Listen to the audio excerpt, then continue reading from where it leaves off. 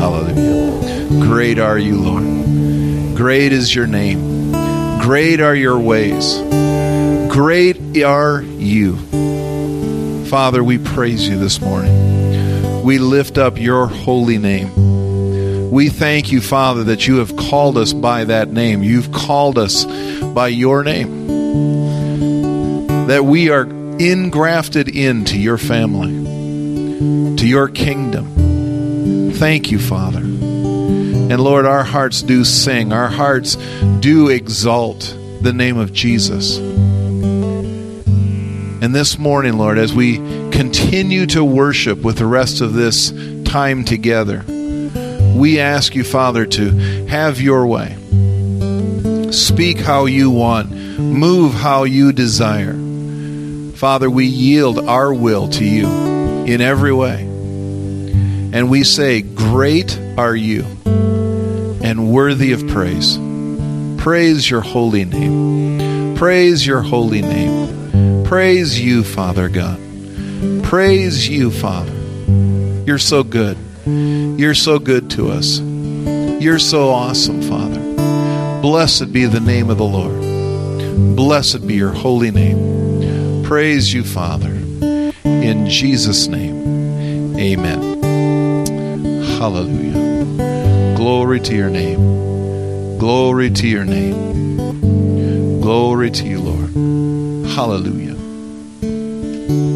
Glory to your name. You may be seated. Praise the Lord. It's good to enter into his presence. It's good to be with him. Praise God. It doesn't always go the way you think it should. You don't always take the same path. That's the great there we are. That's the great thing, is that he is God and he gets to lead us and to guide us. And we just follow him. When we follow him, we get everything. Glory to God. It's time to receive an offering this morning. Ushers have offering envelopes. They'll hand them out. Take one if you so desire. If you don't desire, that's fine too. Be led by him. We be led by him in everything. That's the great part about it, is we just follow as he leads, whatever he tells you to do. Real quick, I'm going to have Vern Norton. If you want to come up. And he has a exciting update with the Freedom Group on Thursday nights. If you will look in your bulletins, you'll see that this next Thursday night we have a guest speaker coming in from Living Word Christian Center in Brooklyn Park. And she's the director of Living Free Recovery Services. Her name is Trina, and she's bringing in a couple of people with her, and one of the speakers is going to be from the Stillwater area, a young man that's been through a battle with drugs and alcohol, and he'll be giving his testimony. And again, testimonies are important because the scripture says they overcome him by the blood of the Lamb and the word of their testimony.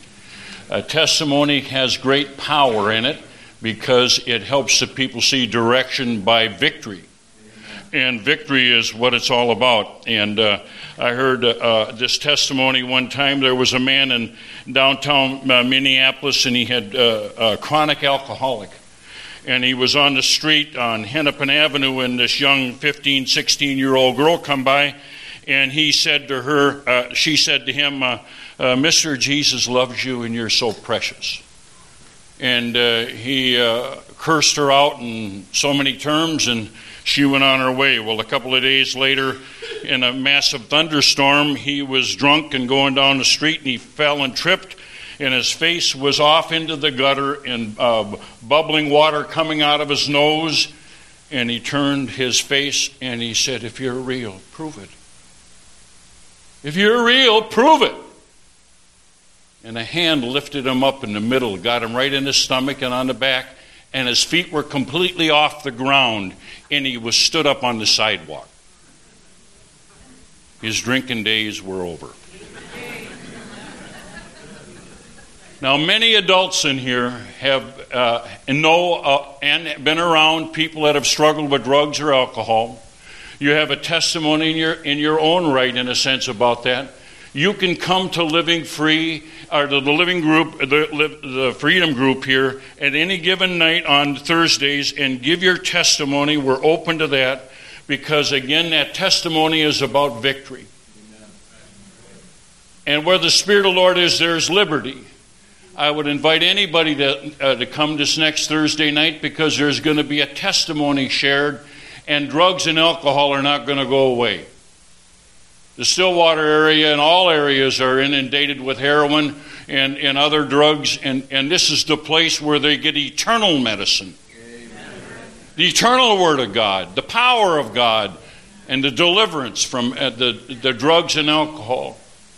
And there is a statement about that. The church is doing eternal work. Hospitals do temporary work. Treatment centers do temporary work. We're eternal. We got the eternal God, we got the eternal power, we got the eternal Word, and we got the eternal victory.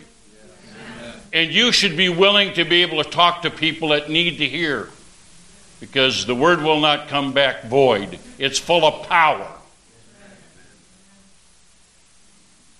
I heard this while the music was going on. 1 Corinthians 15:33.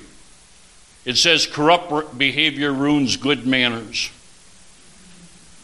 There's some young adults in here messing around with people that are got evil character. They got evil manners. And it will ruin you if it gets a hold of you. I didn't say that. That's what 1 Corinthians 15:33 says. Take the warning. Take the warning, because it can save your life. It's what the Spirit of God is saying. And He's powerful. Then to Pastor John, this will be a trip of words of power for you. You will deliver things on this trip, doing certain things by the Holy Spirit that you've not done before, but it will be encased, incorporated, encapsulated with power. Thank you.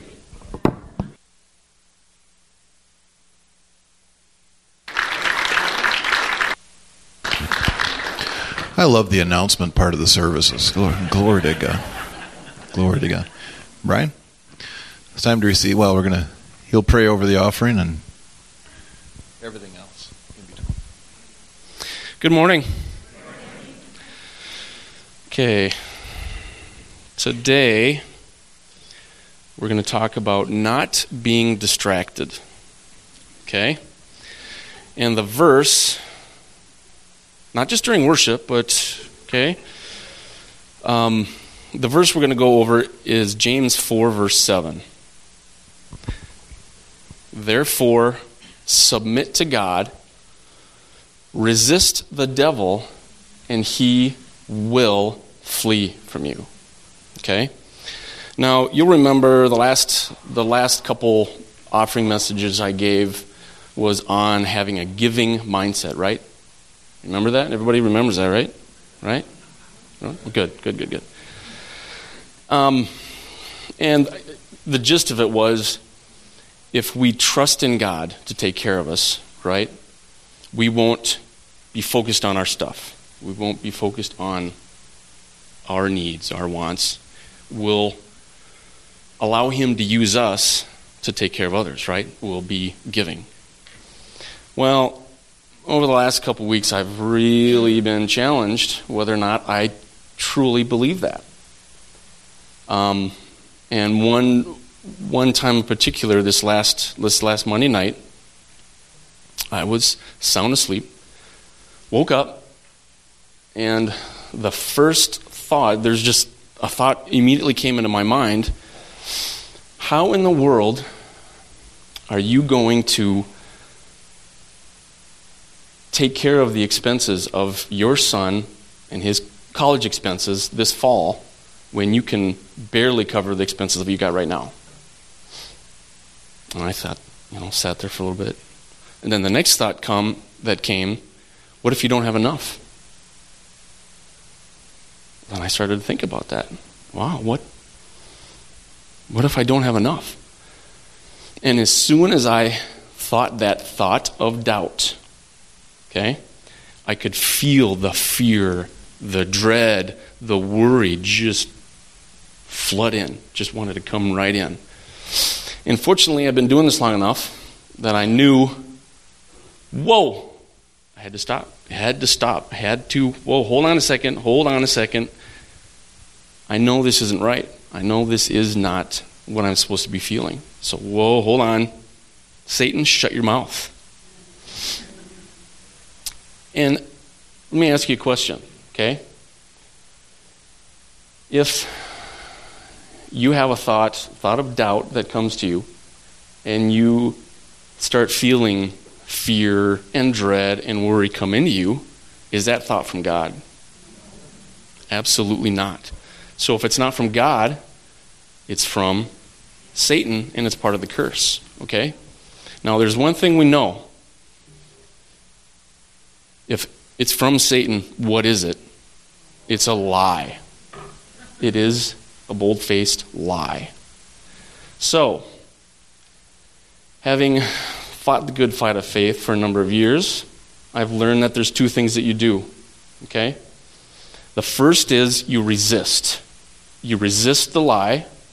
The second thing is you replace it with the truth, right? You resist the lie and replace it with the truth. So, fortunately, pretty quickly I said, well, okay, I know something's not right here. And the other thing we should be realizing, if there's anything that steals our peace, it should go off like an alarm inside of us. Warning, warning, warning, something's not right. Something is not right. That's what the Holy Spirit does. If you're not feeling peace, it should be an alarm going off inside of you. So I knew to stop the thoughts, to say, no, we're going to have enough. We are not going to lack, because my God supplies all my need according to his riches and glory. The blessing of the Lord makes me rich, and he has no sorrow with it. So that's what we do. We resist and replace. So, why does Satan do that? He tries to distract us, right? He tries to distract us. He tries to get our minds and our focus off of the promises of God, what we're believing for, off of his word, and back again onto us. Our problems, our needs, what we're going through, our health, finances, whatever it is, okay? So what we need to do, and he tries to get us bound up. He tries to get us bound up in that worry, the fear, the dread, because when we allow that into our minds and into our hearts, it cuts us off from the blessing. Okay? So again, what do? We need to resist the lies. We need to resist it. Resist the fear, resist the worry, resist the doubt. We replace it with the truth. We replace it with the word. Okay? And then when we do that, that allows us to focus again on him, focus on his word. It allows us to get to the point where we're again trusting in him. We're trusting in him that he's taking care of us, and then we're no longer again focused on us, focused on our stuff. We can be focused on being used by him to help others, to have a giving mindset. Amen? Amen. Let's pray. Father God, we thank you so much.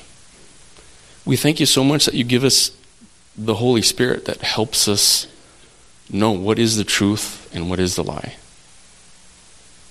Thank you for your blessing. Father God, we ask you to bless the tithes and offerings that are given today. Thank you for multiplying them. Father God, thank you for leading us and guiding us. Thank you for teaching us. We are so thankful. We are so very thankful.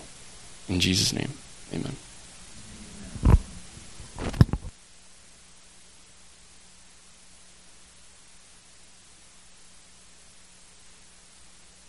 Amen. Amen. Well, as Vern said just a few moments ago, I'm going to be heading out this afternoon. I'm going to be in Hungary and Romania for the next week and a half. Dan and Marta are already there or on their way there. Brian Eager has been there for a day and a half. We're meeting up with Pastor Thomas from Switzerland. He's flying in tomorrow. And Pastor Pavel and Irina are driving from Belarus. They're going to be meeting. And we're going to be doing 3 different groups of meetings, 3 different, mini conferences, I guess is the best way to say it. The first 3 days that we're there, we're going to be in the town of Uska, where it's right on the border of the Ukraine. And one of the desires of the team is actually to go into Ukraine and pray for Ukraine. So we may do that one day. They want to cross the border. I said, there's just a berm. All we have to do is go up and over the berm. And they don't think that's a good idea. So we'll see how that works out. But in that town of Uska, we're going to be meeting with ministry leaders, pastors during the day from a number of different churches. Since we were there even a year ago, God has opened up many doors. The church that we work with there is now working with, I believe, 5 or 6 other churches that have started up, that have, it's a revival. God is moving mightily among the Roma people of that area. And in the evenings, we're going to be doing Holy Ghost meetings. And it's just going to be a wonderful time. We're looking forward to that. At the end of this week, on Friday, Saturday, and Sunday of this coming weekend, been asked to come to go to Pastor Attila's church in Tolna, Hungary. And there we're going to be doing a 3-day conference on faith. And it's a long story, but they have struggled with the Word of God where it comes to faith. What is faith? What isn't faith? What is man-made belief on faith? And they've struggled with it because there's been all kinds of really goofy teaching over there when it comes to faith. And people believe that, many people in the church believe that all they have to do is sit by the mailbox and God will supply all their needs according to His riches and glory through the postal service. And we know that's not true. The Bible says we need to work, put our hand to the plow, work, and He'll bless the work of our hands. And that's faith. That's what real faith is. And so we'll be teaching on faith for 3 days, and then we'll be going into Romania, for 3 days from Sunday, Monday, Tuesday, Wednesday of next week, and ministering in Sikihid along the same lines, working with the leadership, but also teaching on faith while we're there. So it's going to be a powerful time. It's going to be good. But since I'm not going to be here next Sunday, I've asked my brother Vernon to come and minister. And I said, well, but since you're coming next week also, why don't you come this week? Because I've never been here when he's preached.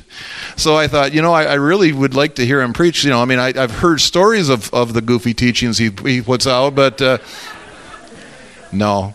It's interesting. You have, most everybody here has brothers and sisters and family and so on and so forth. And as you're growing up, there's varying degrees of family relations and how you see your brothers and sisters and how you recognize them and so on and so forth.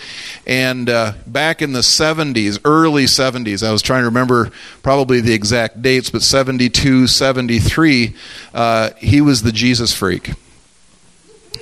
Yeah, exactly. We always went to church, and we went to church, the kind of church that preached born again. But one day he comes home and he starts talking about the Holy Spirit. Yeah, exactly. And he starts wanting to lay hands on you and stuff like that, and to pray for you for healing and all that. And we thought he was weird, and he is. But that's beyond the point. But praise God. Praise God. Praise God.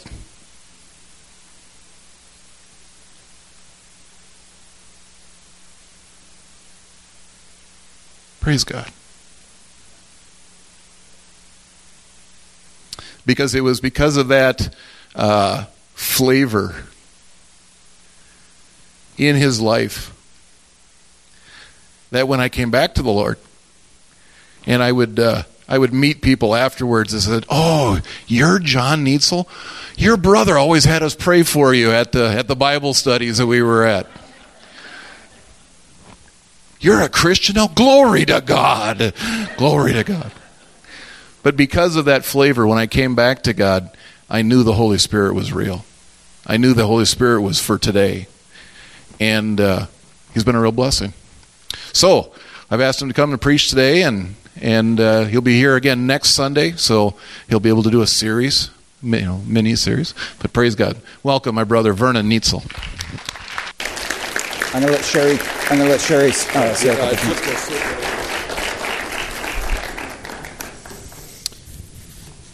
Praise God.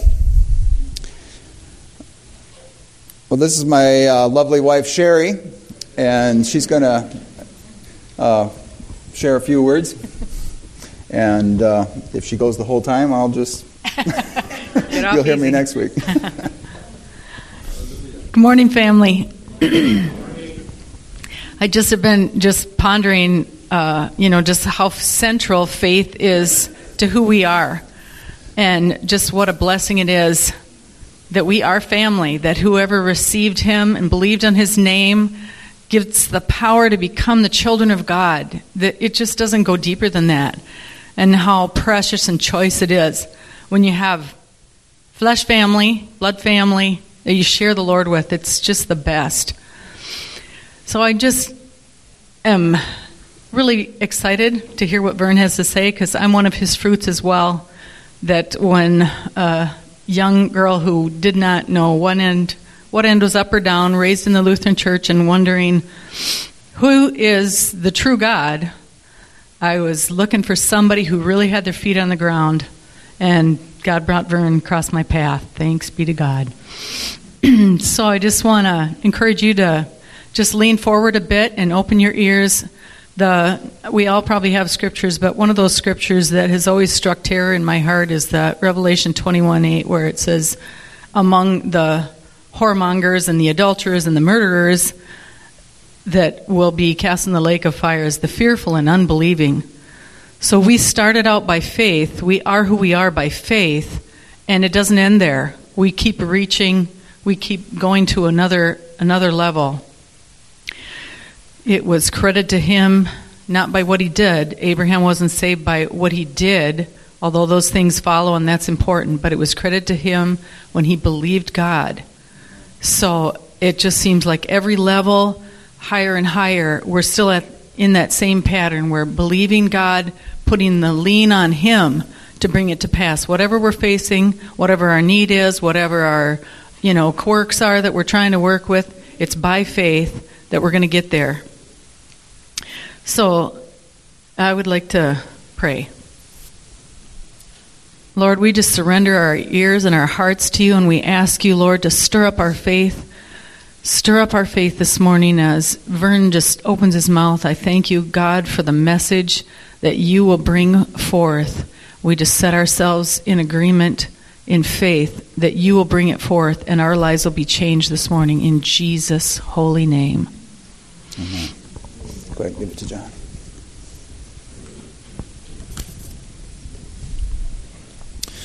Praise God.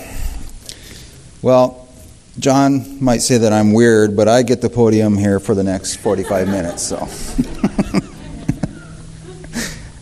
I don't know why he calls me a Jesus freak. After I met Sherry and we jumped a train and rode down to Iowa in December and then hitchhiked around the United States preaching on the streets. That doesn't make anybody weird, does it?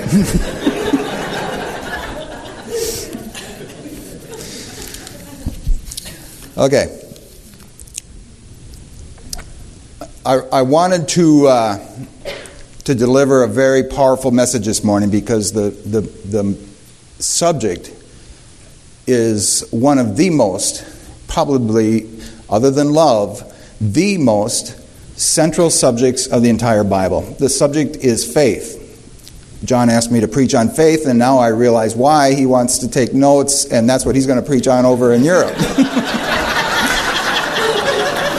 He had me write his sermon for him.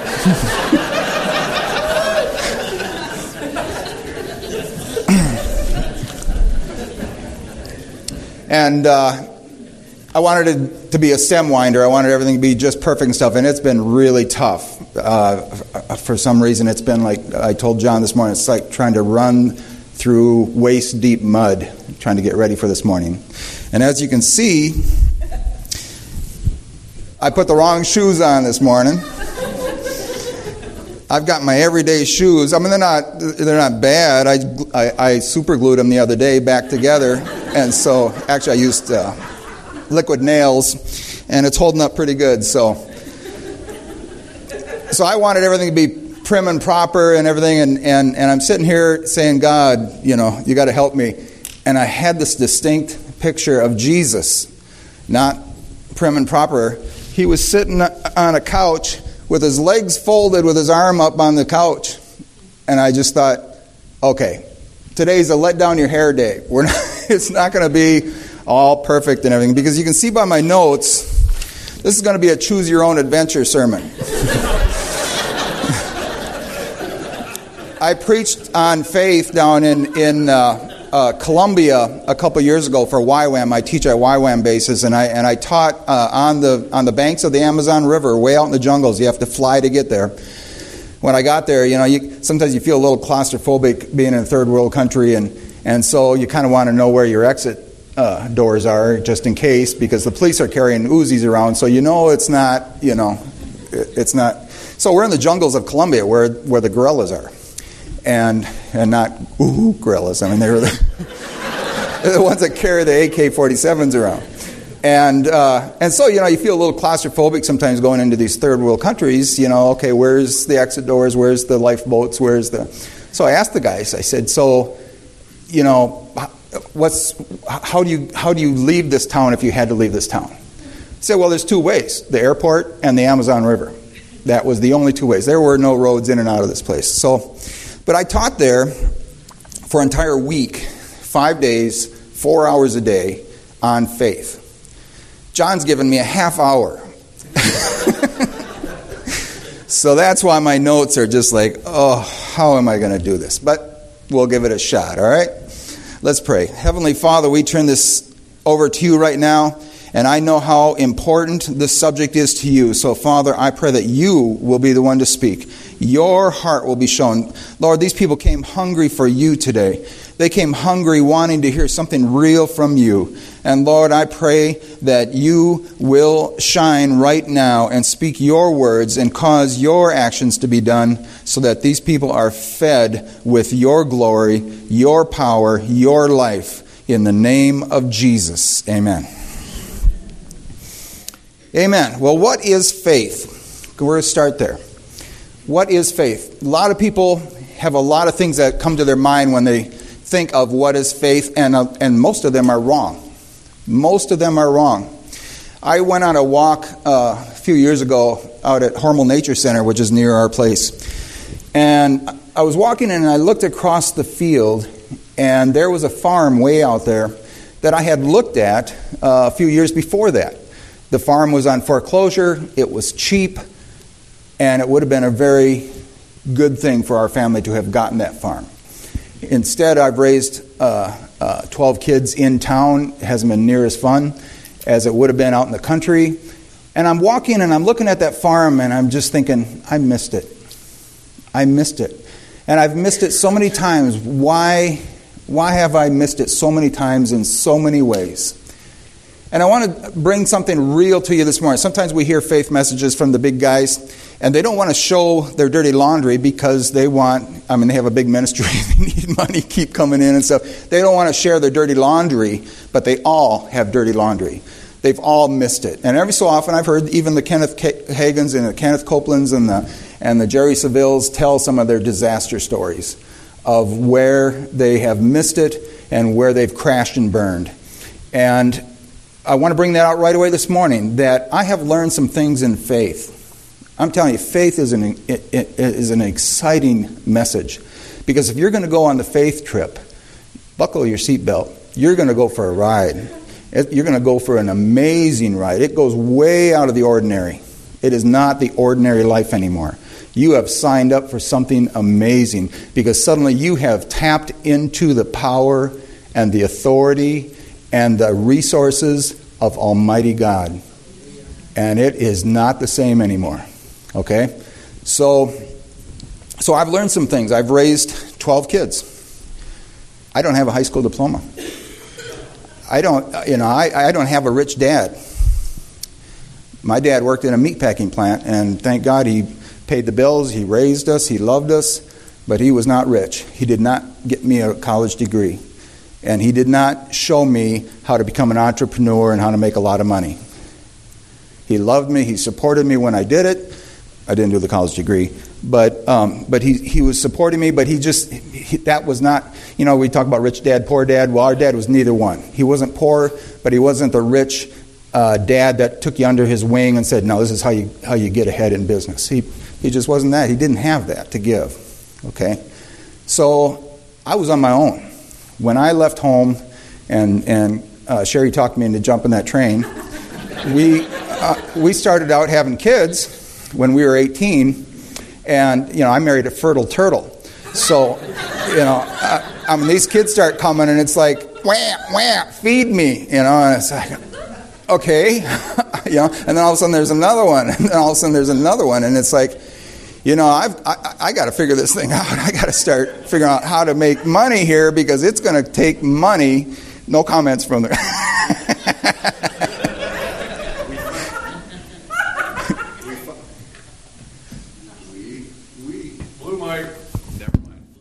There you go.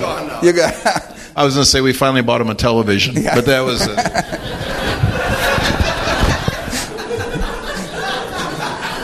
That was in his backslidden days. So anyway, I've learned some things of how to make faith work because I was sitting without work one day, and bills stacking up, kids are crying. Wife feels like she needs a pair of shoes once every 2 years. It's like, how am I going to make this work? How am I going to? And the Holy Ghost said something very plain to me because as I was driving around Hollandale, I was seeing other people my age and not too far from my age doing very well. They had nice jobs, driving new pickups, living in a nice house, looking very respectable, looking very good. I wasn't. We were poor. I mean, when we had our third child, we didn't have running water in the house. I had to run to town and fill up a 30-gallon trash can with water at the local park and bring it home so she could have sitz bath because she just brought a new baby home. We didn't have running water for months, I don't think. I mean, we were in trouble. I was in dire trouble financially. I had a little boy that got sick. He had intestinal infection. And his little heart was racing. It freaked me out one night. This little kid's sick. He's not feeling good. I listened to his chest because I could feel it. I listened to his chest, and it's going boop, boop, boop, boop, boop, boop, boop. I didn't know a heart could beat that fast. And I was like, my God, I'm sitting here destitute in a house. I've got bills up to the nose, and my kid's dying. What am I going to do? What is this? I don't understand this. I want to serve God with all my heart. I did. I loved God, and I wanted to preach the gospel around the countries. And here I am, tied up in a knot, and I can't move because I don't have any money. I'm a disgrace. The community is seeing me not being able to pay my bills and stuff. And it was ugly. It was really ugly. And I cried out to God. I said, what am I supposed to do? I don't understand this. What am I supposed to do?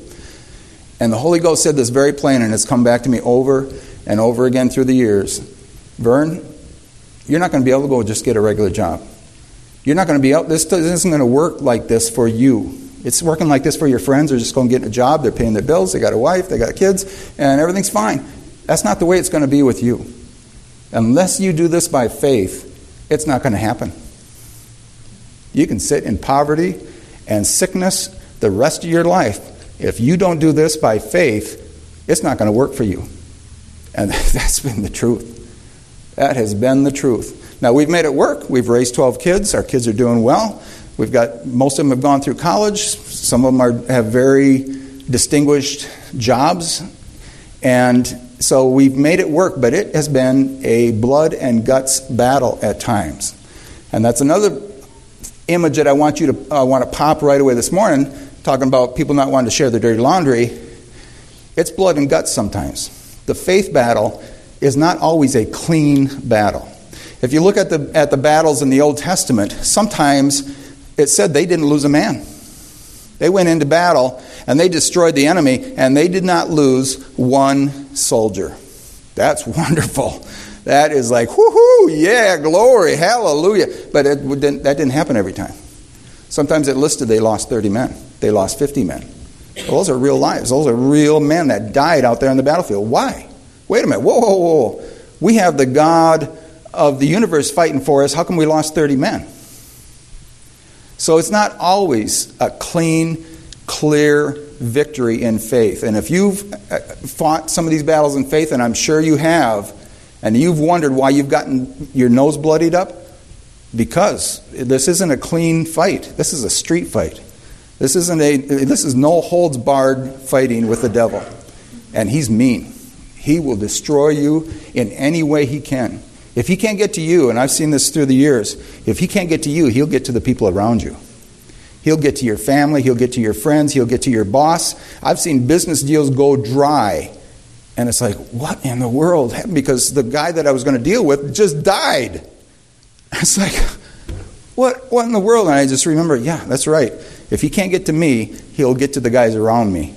And so I start praying for the people I work for, the clientele that my business has, and my employees, and other people around me. I start praying for them, because if the devil can't get it to you, he's fighting dirty. He'll fight and destroy and kill any way he can. And we need to take it seriously. This faith battle, this faith walk, is not a pretty. And that's how I was going to start out. I better look at a clock. What time did I start? No, this time I'm going to be decent on this one. What time? 10:35. Okay, so at 11 o'clock. All right. So, now I forgot what I was going to say. Anyway, the faith battle is a fight. It is not a clean fight. It's a get down dirty fight. But it's a fight that has to happen, and it's a fight that we have to win. Okay? There's no ifs, ands, or buts about it. What is faith? I'll tell you what it's not. Okay? We'll start there. It's not positive thinking. Now, there's nothing wrong with positive thinking. Positive thinking is good. You ought to wake up in the morning going, today's going to be a good day. You can choose that. You can choose today's going to be a good day.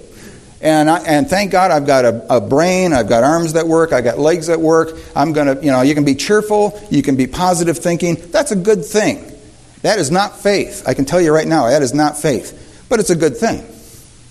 If you walk in faith, you are going to be a positive thinker. But just because you're a positive thinker doesn't mean you're walking in faith. Do you understand that? If you're walking in faith, you're going to have a positive outlook, because the Word of God gives us tremendous promises. I mean, it said that Abraham staggered not at the promise of God. Why would he stagger at the promise of God? Because they're immense. The promises of God are tremendous. Jesus said, whatsoever things you desire, when you pray, believe that you receive them and you shall have them. Holy mackerel! That is an open check. That is a signed check by Jehovah God, and says you fill in the amount. We stagger at that kind of stuff. Churches around the world stagger at that. There's whole sermons built against that thought, that don't go there. Don't think that he really meant that.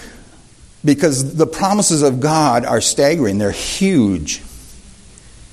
And so we need to realize what we have in Christ Jesus, what has been given to us, and we need to enter in. We need to begin to purposely choose to head in that direction. It's not going to fall on us like ripe cherries. It's a choice that we make to walk by faith, and it's work. It doesn't just happen. Okay, so it's not positive thinking. Faith is far deeper than that. I'll talk about that in a second. It is not a mystical force that just kind of ooh, so that you can become a faith healer. They talk about faith healers. Somehow you come up here, I'll lay hands on you, and something's going to happen, and you're going to get healed. The news media, the worldly people call that a faith healer. Almost every person that I know of that preaches faith and teaches faith and lays hands on people will not allow people to call them a faith healer, because it has a connotation of something mystical and strange, and it just, something happens in their meetings, and, that is not what faith is. It's not just something mystical out there. Faith is very defined, okay? And faith can be apprehended by our choosing to apprehend it. It's not something that just necessarily floats on you. You choose faith, okay? Faith is not a mamby-pamby term like, keep the faith, brother, Keep the faith. Are you in faith? Yeah, I'm faith. What's faith? I don't know. I believe God. There's a God. Oh, then we're in faith, this whole thing about keep the faith. What's your faith? When you fill out an application, what's your faith? Well, I'm Baptist or Presbyterian or I'm Pentecostal or I'm Buddhist or what's your faith? Well, that is not what the meaning of faith is. All that is a label that you are putting on what your understanding of who God is. That's all that is. Your application filled in blank of what's your faith, that's just a title. It has really very little to do with faith. When the Bible talks about faith, it's talking about something that can move mountains. It's talking about something that can part seas. It's talking about something that can open blind eyes. We're talking about something extremely powerful. Not some mamby-pamby. It's like the difference between plugging in to a 13,000 volt high voltage line I used to work around, and when I did construction for a utility, and at 13,000 volts compared to a little C-sized battery over here, there's a big difference. Okay, when you're talking about the high voltage, you get a respect inside of you that you play by the rules and you don't screw up. And when you start on it and walking in faith, you don't screw up. Because you've got an enemy that wants to kill you. You've got an enemy that wants to destroy you and just smash your face down into that faith message and go, see, it didn't work, did it? I know a lot of people that way. That tried faith. That tried to begin to believe God and walk by the promises. And they had their face smashed down into those promises and go, you ever going to do this again, boy? Oh, no, I'm not going to do that. You ever going to try to believe God again? No, I wouldn't do that. No, sir, I won't do that. See, the devil wants to do that. You got an enemy that wants to destroy you and wants to teach you a lesson. Don't you ever talk faith again. You just be a normal Christian. You just sit in your pew and you just be a nice guy. You show up for Sunday school. You pay your tithe if you have to, but don't talk faith again, or I will take another one of your kids and kill him. We have an enemy, and he's a real enemy. And we're talking about a real decision. If you want to walk by faith, okay, it will be the most glorious thing you've ever done. It will bring you riches and honor and an adventure higher than you can imagine. But you got to realize it's, okay, buckle your seatbelt. You're going for a ride here. And it's the only way. It's not like we can choose whether we want to go by faith or not. It is the only way to please God. It says in Hebrews, without faith it is impossible to please God. Do you realize that? Do you realize that if we just decide to be the nice pew person and fold our hands and just, okay, I'll go to church and I'll join the men's group and we'll go paintballing and have a good time and that's my faith now. That's Christianity to me. Do you realize that we can't please God that way? The only way to please God is to get the promises out and say, sign me up. Sign me up. I'm going to do something. I'm going to do something for you, God. And it's not going to be something small. Because you see, God doesn't do small stuff. Well, he does small stuff. Yes, he does atomic stuff. But even the atomic stuff is big. Because that's what they're talking about over in Iran and America. Negotiations right now. They're talking about atomic things. Okay? So even in the small things that God does, he does big. Okay? You sign up for faith, you're signing up for something big. You see, God believes in you. God put something powerful inside of you, and then he empowered you with promises that are almost beyond belief. And I thought, this morning I thought, well, maybe I shouldn't do this. Maybe I shouldn't come and stir them up for something tremendous and horrendous, because maybe they're just an average church. So maybe I shouldn't go up and stir them up. And then the Holy Ghost told on you. The Holy Ghost said, wait a minute. I said about these guys you're going to meet on Sunday morning that John the Baptist, he was the greatest man since the creation. That there was no men in the Old Testament that were greater than John the Baptist. And then he said, but the least in the kingdom of heaven is going to be greater than John the Baptist. That's every one of you. I'm assuming everybody here is a believer, and if you're not, don't leave this room without becoming one. But every child of God in the kingdom of God is greater than John the Baptist, who was greater than Daniel, David, Moses, Abraham. We are without excuse. We have no excuse. God said, I want you to live by faith. I want you to believe me. I want you to believe me for that promise and that idea that I put in your heart years ago. That thing that you won't even tell people because it's so out there that you don't dare even talk about it. God said, it's possible. All things are possible with God. To him that believeth. So this morning, God wants to take those dreams that you've had inside of you that you don't even want to tell anybody about because they're out there. They're like, I'm just common Joe. I don't, God wants to take those things and say, something? You are something. You are a child of the Most High God. You are a son and a daughter of the King of Kings. Heaven snaps their heels when you walk by. And I want you to open up the treasury and get what you need out of there to go do the thing I told you to do. That's an amazing thought. You know what's in that treasury? Do you know what's behind that vault door? Anything we could possibly need. I have a friend that we lived side by side with a few years ago. His name is Matt McPherson. You can have my water here. His name is Matt McPherson. Anybody ever heard of Matt McPherson? Matthews Archery? Okay. Matthews Archery,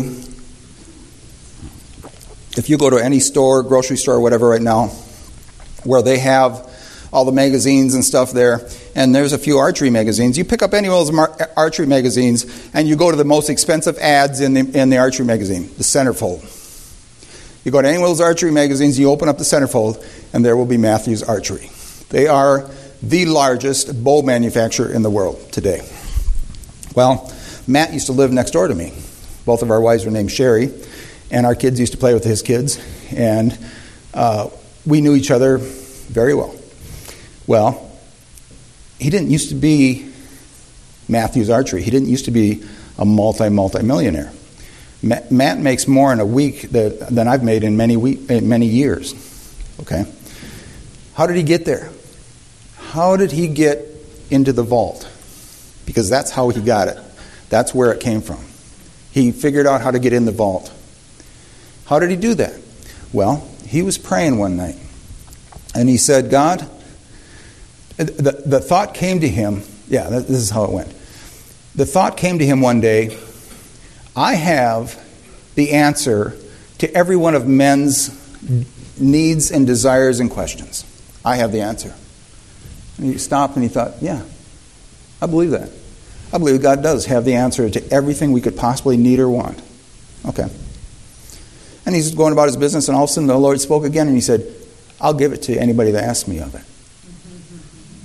And he stopped, and he thought, well, that's pretty amazing.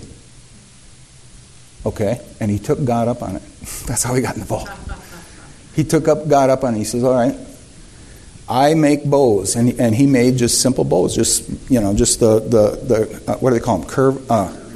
Recurves. He made recurves. He made different things. He was a auto body guy.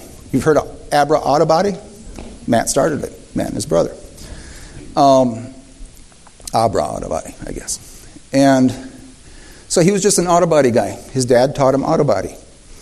And didn't have a lot of money. But he heard that promise dropped into his heart. I will give you whatever you want. I have all the answers. Well, he was a very curious guy about how bows work and stuff. The compound bows had come out at that point, and he was, so he always thought, there's got to be a better idea. There's got to be a better way to make these compound bows. So he looked up in heaven. I'm going to take up God on this. He looked up in heaven and he said, all right, show me the best made bow out there. There's got to be a better bow than just the normal compound bow. What is it and how does it work? Ended his prayer, went back to work. Middle of the night he wakes up. And he wakes up and he sees the blueprint for the first high let off bow out there. It was a 70% let off. When they pull the bow back, if you're pulling 70 pounds and waiting for that buck to come out into the open, you're holding a lot of weight. Okay? And the compound bows figured out a way so that it would release a certain amount of tension so you're not holding 70 pounds waiting and waiting and waiting. Matt's idea let off, I believe it was 70% of that 70 pounds. So you're not holding a lot of weight all of a sudden. You can stand there and wait a long time for that buck to come out in the clearing. It revolutionized the bow industry. And he had investors come in right away and bought half the company.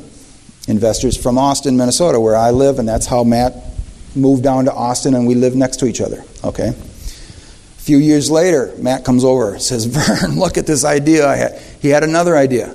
And then he had another idea. And then he had the idea of how to make the wheels turn so that there was no timing anymore. They were the same shape, the same size, and there was no tuning and timing the bow anymore. Again, that revolutionized the bow industry. They all use it now. Just about every bow you see, a compound bow, uses his wheels. Okay. And he's become a multi-millionaire. He figured out how to get in the vault. Okay. The way to get in the vault is faith. God has chosen faith to be the pathway to obtain the things that are out there in the unseen. And they're out there. They're there. The Bible is full of promises. The Bible is full of descriptions of the heavenly kingdom. Someday we'll be walking on streets of gold. Asphalt will be ridiculous. Gold will be ridiculous. The streets will be paved with them. So the wealth of God is immense. There's no problem with God being heaven enough. There's no problem. The problem is getting it from there to here. The problem is getting past that vault door. And you see, every one of us sitting here has a right to go through that door. Every one of us. You have the right. You have the password. You know you have the password? Passwords are important. We know that today. What's your PIN number? You don't have to tell me here. You can tell me later outside. But what's the password? There is a password to get through that vault, and you have it. You have that name above every name. It belongs to you. It's been given to you. You have it. Now, what are you going to do with it? Oh, I got this password. I can't pay my bills this week. I got this password. This goofy password. I don't know. Sure wish God would show up. I wish God would do something here. Yeah, He's given me this password and this code, and He's told me to. But yeah, I don't know. I don't know how I'm going to pay my bills. I don't know. That really blessed me. That what you said this morning about because I've been there a million times. I know exactly what you're talking about. Where the devil comes in with that fear, that cold, icy fear in your belly, saying, "Ooh, you are in trouble. You're in trouble." And like you say, you've gone through faith for years. I know exactly that you learned some tricks. And next week we're going to talk about that. We're going to talk about a lot of stuff next week when John's not here because, But you learn some tricks. You learn some ideas that work in faith that you didn't know way back then. Oh, I wish I knew back then what I know now. Because I've learned some things. I've learned to ignore the devil's lies. just like he was talking about. The devil is a liar, which means it's not true. It's not true. So what is true? This is true. This is true. And you can bank your life on it. And that is where faith starts. Is where you open this book and you begin to see, what does God say about this? Well, gee, that's not what the doctors are saying. That's not what the economists on the TV are saying. God says it's going to be okay. These guys say it's not going to be okay. What are you going to believe? Which way are you going to go? You see, we as human beings, we don't like to be lied to. We tend to believe things. That's why so many people get ripped off by telephone scammers and stuff. You just tend to want to believe that people are telling you the truth. You don't want to think, this guy is an out-and-out liar. You want to tend to believe that, if a guy says, hey, I got a flat tire, can you help me out? You tend to want to think, I better help this guy out, he's in trouble. You don't want to think, he's trying to rip me off. No, don't, you don't want to become paranoid. You want to believe the best in people, okay? But when you have two reports come to you that are exactly opposite, you have to admit one of them is a lie. One of them is not true. And when you start walking in faith, you have to come to that realization of calling a lie, and calling the truth, and saying to the guy that told you the lie, get out of here. You are a liar and a deceiver, and you get out of my life in the name of Jesus. Now, you don't say that to the doctor, but you say that to the spirit that's behind that medical report, putting that fear in your gut, saying, oh my gosh, I'm in trouble. You see? And it's important to fight. It's a fight. It's not a passive lay down, enjoy life. You have to fight every day, because those lies are going to come every day. And as a matter of fact, to give you a little more bad news, the devil knows that his time is short. It's going to get worse. He's going to get more vicious. He's going to get more tenacious. And if we ever needed to learn faith, we need to learn it now.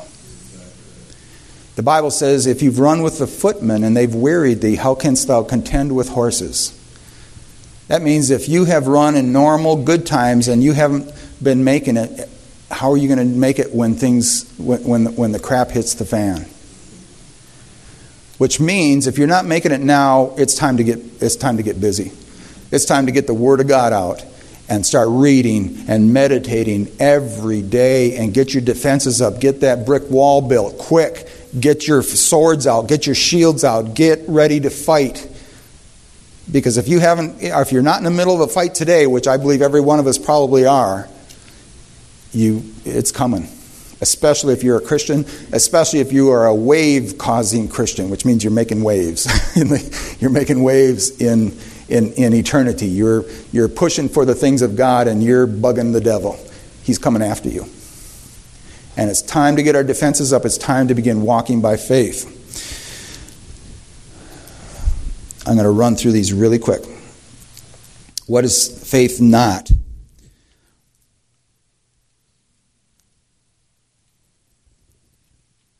I think I've already talked on this about keeping your chin up. Keep the faith, brother.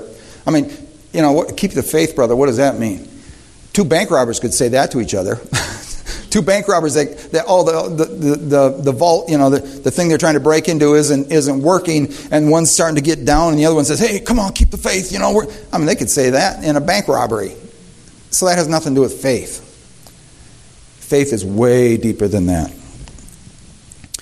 It's not mind over matter, like the Christian scientists teach. Christian scientists teach that you say, I'm not sick. I'm not sick. I'm not sick. Don't believe you're sick. I will not believe I'm sick. I'm not sick. I'm not sick. I'm not sick. And somehow mind over matter will change that symptom, change that sickness. Okay? Most of you, maybe at least many of you, have seen the movie The Matrix. The Matrix is a very interesting story showing kind of what faith is and what it's not. But anyway, in the story is a little kid who's learning these mystical arts, and he's bending this spoon without touching it. Remember that? And he says, how are you doing that? And the little kid says, well, the first thing you have to realize is there is no spoon. Which means you have to realize that everything's in the mind, and if you change it in your mind, you can change it in this, That's Eastern mysticism. That is not faith. Now, it comes close to faith in some things, but not in all things, okay? I'll tell you the secret of what faith is that's different than all those other things. Faith has to be built on the Word of God. You can't just decide today, I'm going to confess $1 million in. $1 million coming, $1 million coming. I believe $1 million coming. I'm going to say it 1 million times. $1 million is coming, and it's going to come. And it's, that you can't just decide that. What do you base that on? Faith, real faith, has to be based on something that is a higher power than what you are. It has to be an authority that's above all other authorities, and then it has the ability to change what we see. Okay? So, I see this podium. I can act like it's real. I can touch it. I can stand on it or whatever. If the Bible says this podium doesn't exist, then that has to change the way I act. I have to start acting like, no, it doesn't exist. Okay? That's a real crude example, but when you're talking about finances or sickness or believing God for something to happen tomorrow that looks impossible, you have to start saying, I'm going to believe this instead of that.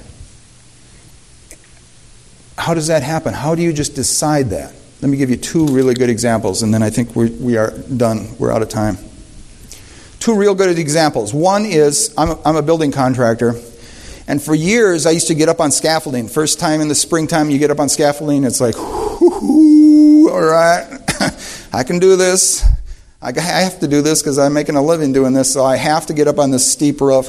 I have to get up on this scaffolding. I have to walk this plank 3 stories high. I have to do it, so I'm going to do it. And you force yourself to do it. You're shaking, but you force yourself to do it until you finally get used to it enough and realize, where your abilities are, and you start to relax. One year I got angry at that, and I thought, this is disgusting. This is a 12-inch wide plank. I have to walk from here to there, which means I have to let go of everything to get from here to there. And my knees are shaking and I'm feeling dizzy. This is stupid. A 12-inch plank, if you laid that 12-inch plank on the floor here right now, I could do cartwheels on it.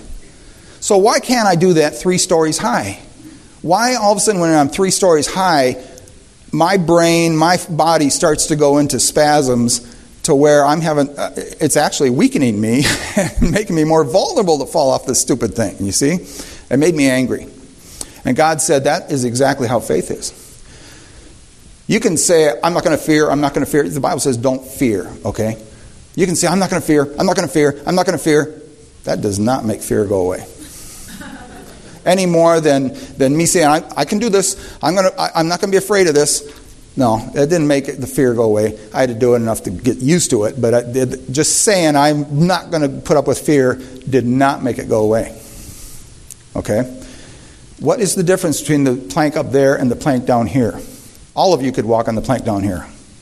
Probably very few of you could walk on it up there. What's the difference? The danger. You make a misstep up there and you are dead. You make a misstep down here and it's, no big deal. Okay? The danger is what makes the difference. And fear is a normal response to danger. It's not necessarily a bad response. It's a response we've learned ever since we fell off the bed the first time when we were babies. It's like, heights, they mean something. I'm going to respect them. It's a good response. You don't want a baby that never understands that. You want a baby to understand, I'm not going to just fall down the stairway. I'm going to honor it and respect it and scooch down a stairway like you're supposed to. Fear is not necessarily a bad thing. It's a normal, natural instinct that God has put in us to avoid danger. So how do we fear not? The Bible says fear not. Many times it says fear not. How can we do that? You get rid of the danger. That's the only difference between that plank up there and the plank down here. It's the danger. You get rid of the danger. How do you get rid of danger? You read the Word of God and it says there is no danger. Your enemy's defenses have fled from them. That's a quote out of the Bible. Your enemy's defenses have fled from them. That means this enemy that's looking you in the face, that looks so powerful, so scary, he's going to destroy you, your family, everything that you've ever hoped and wanted. He's going to destroy it. He looks so powerful, and then all of a sudden you realize, oh no. You're nothing. You have no power.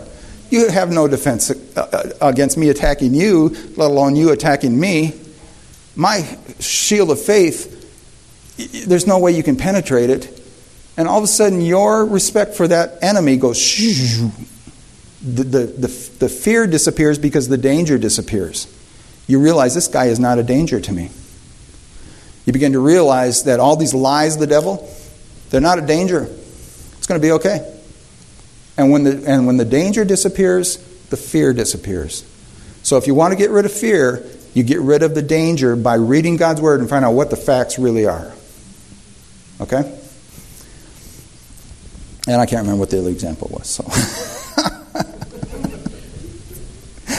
thank God we have next week. Okay. I want to pray for my brother John before he goes to Europe. You guys up for that? Amen. So why don't you come forward? We're going to pray for you, and then I'm going to turn the service over to you. You guys going to come up and let's lay hands on my brother.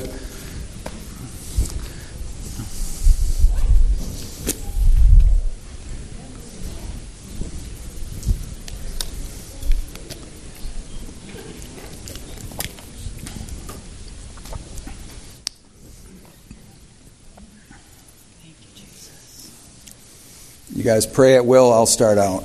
Heavenly Father, I thank you for my brother John. I thank you for the gift that you put in him. Lord, I thank you for the open doors that you've given him over in Hungary and in Romania and in that entire area. Lord, God bless him coming in and going out like you promised. You said, blessed shalt thou be coming in, and blessed shalt thou be going out. Blessed shalt thou be in the city, and blessed shalt thou be in the field. We claim that blessing on him and on his life and on his ministry in the name of Jesus. Yes.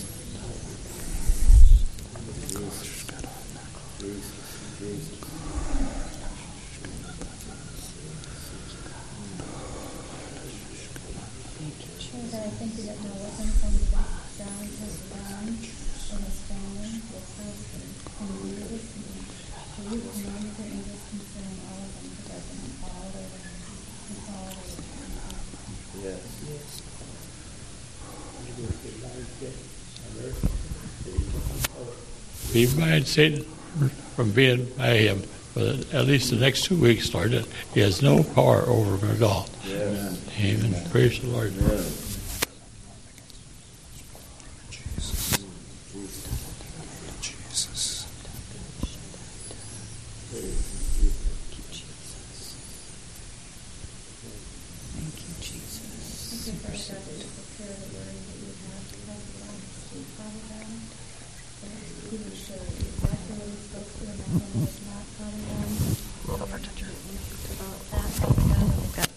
Schedule, Father God, but that you would be teaching and flowing mightily through him, and he would know your power in an even greater measure than he does this moment. In Jesus' name.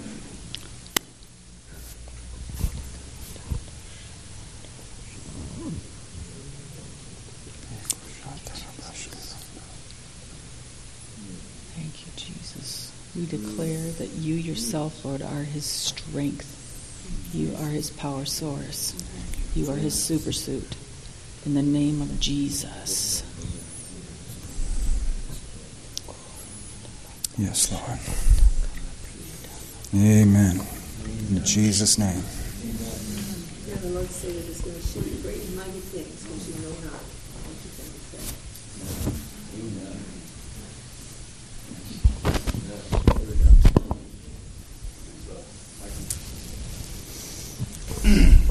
Praise the Lord. Well, thank you very much. Thank you for that prayer. Thank you, Vernon, for coming and being here today, this week and next week. And if you can get me your notes, what you didn't preach. I could. I'll look them over and see if they're okay for next week.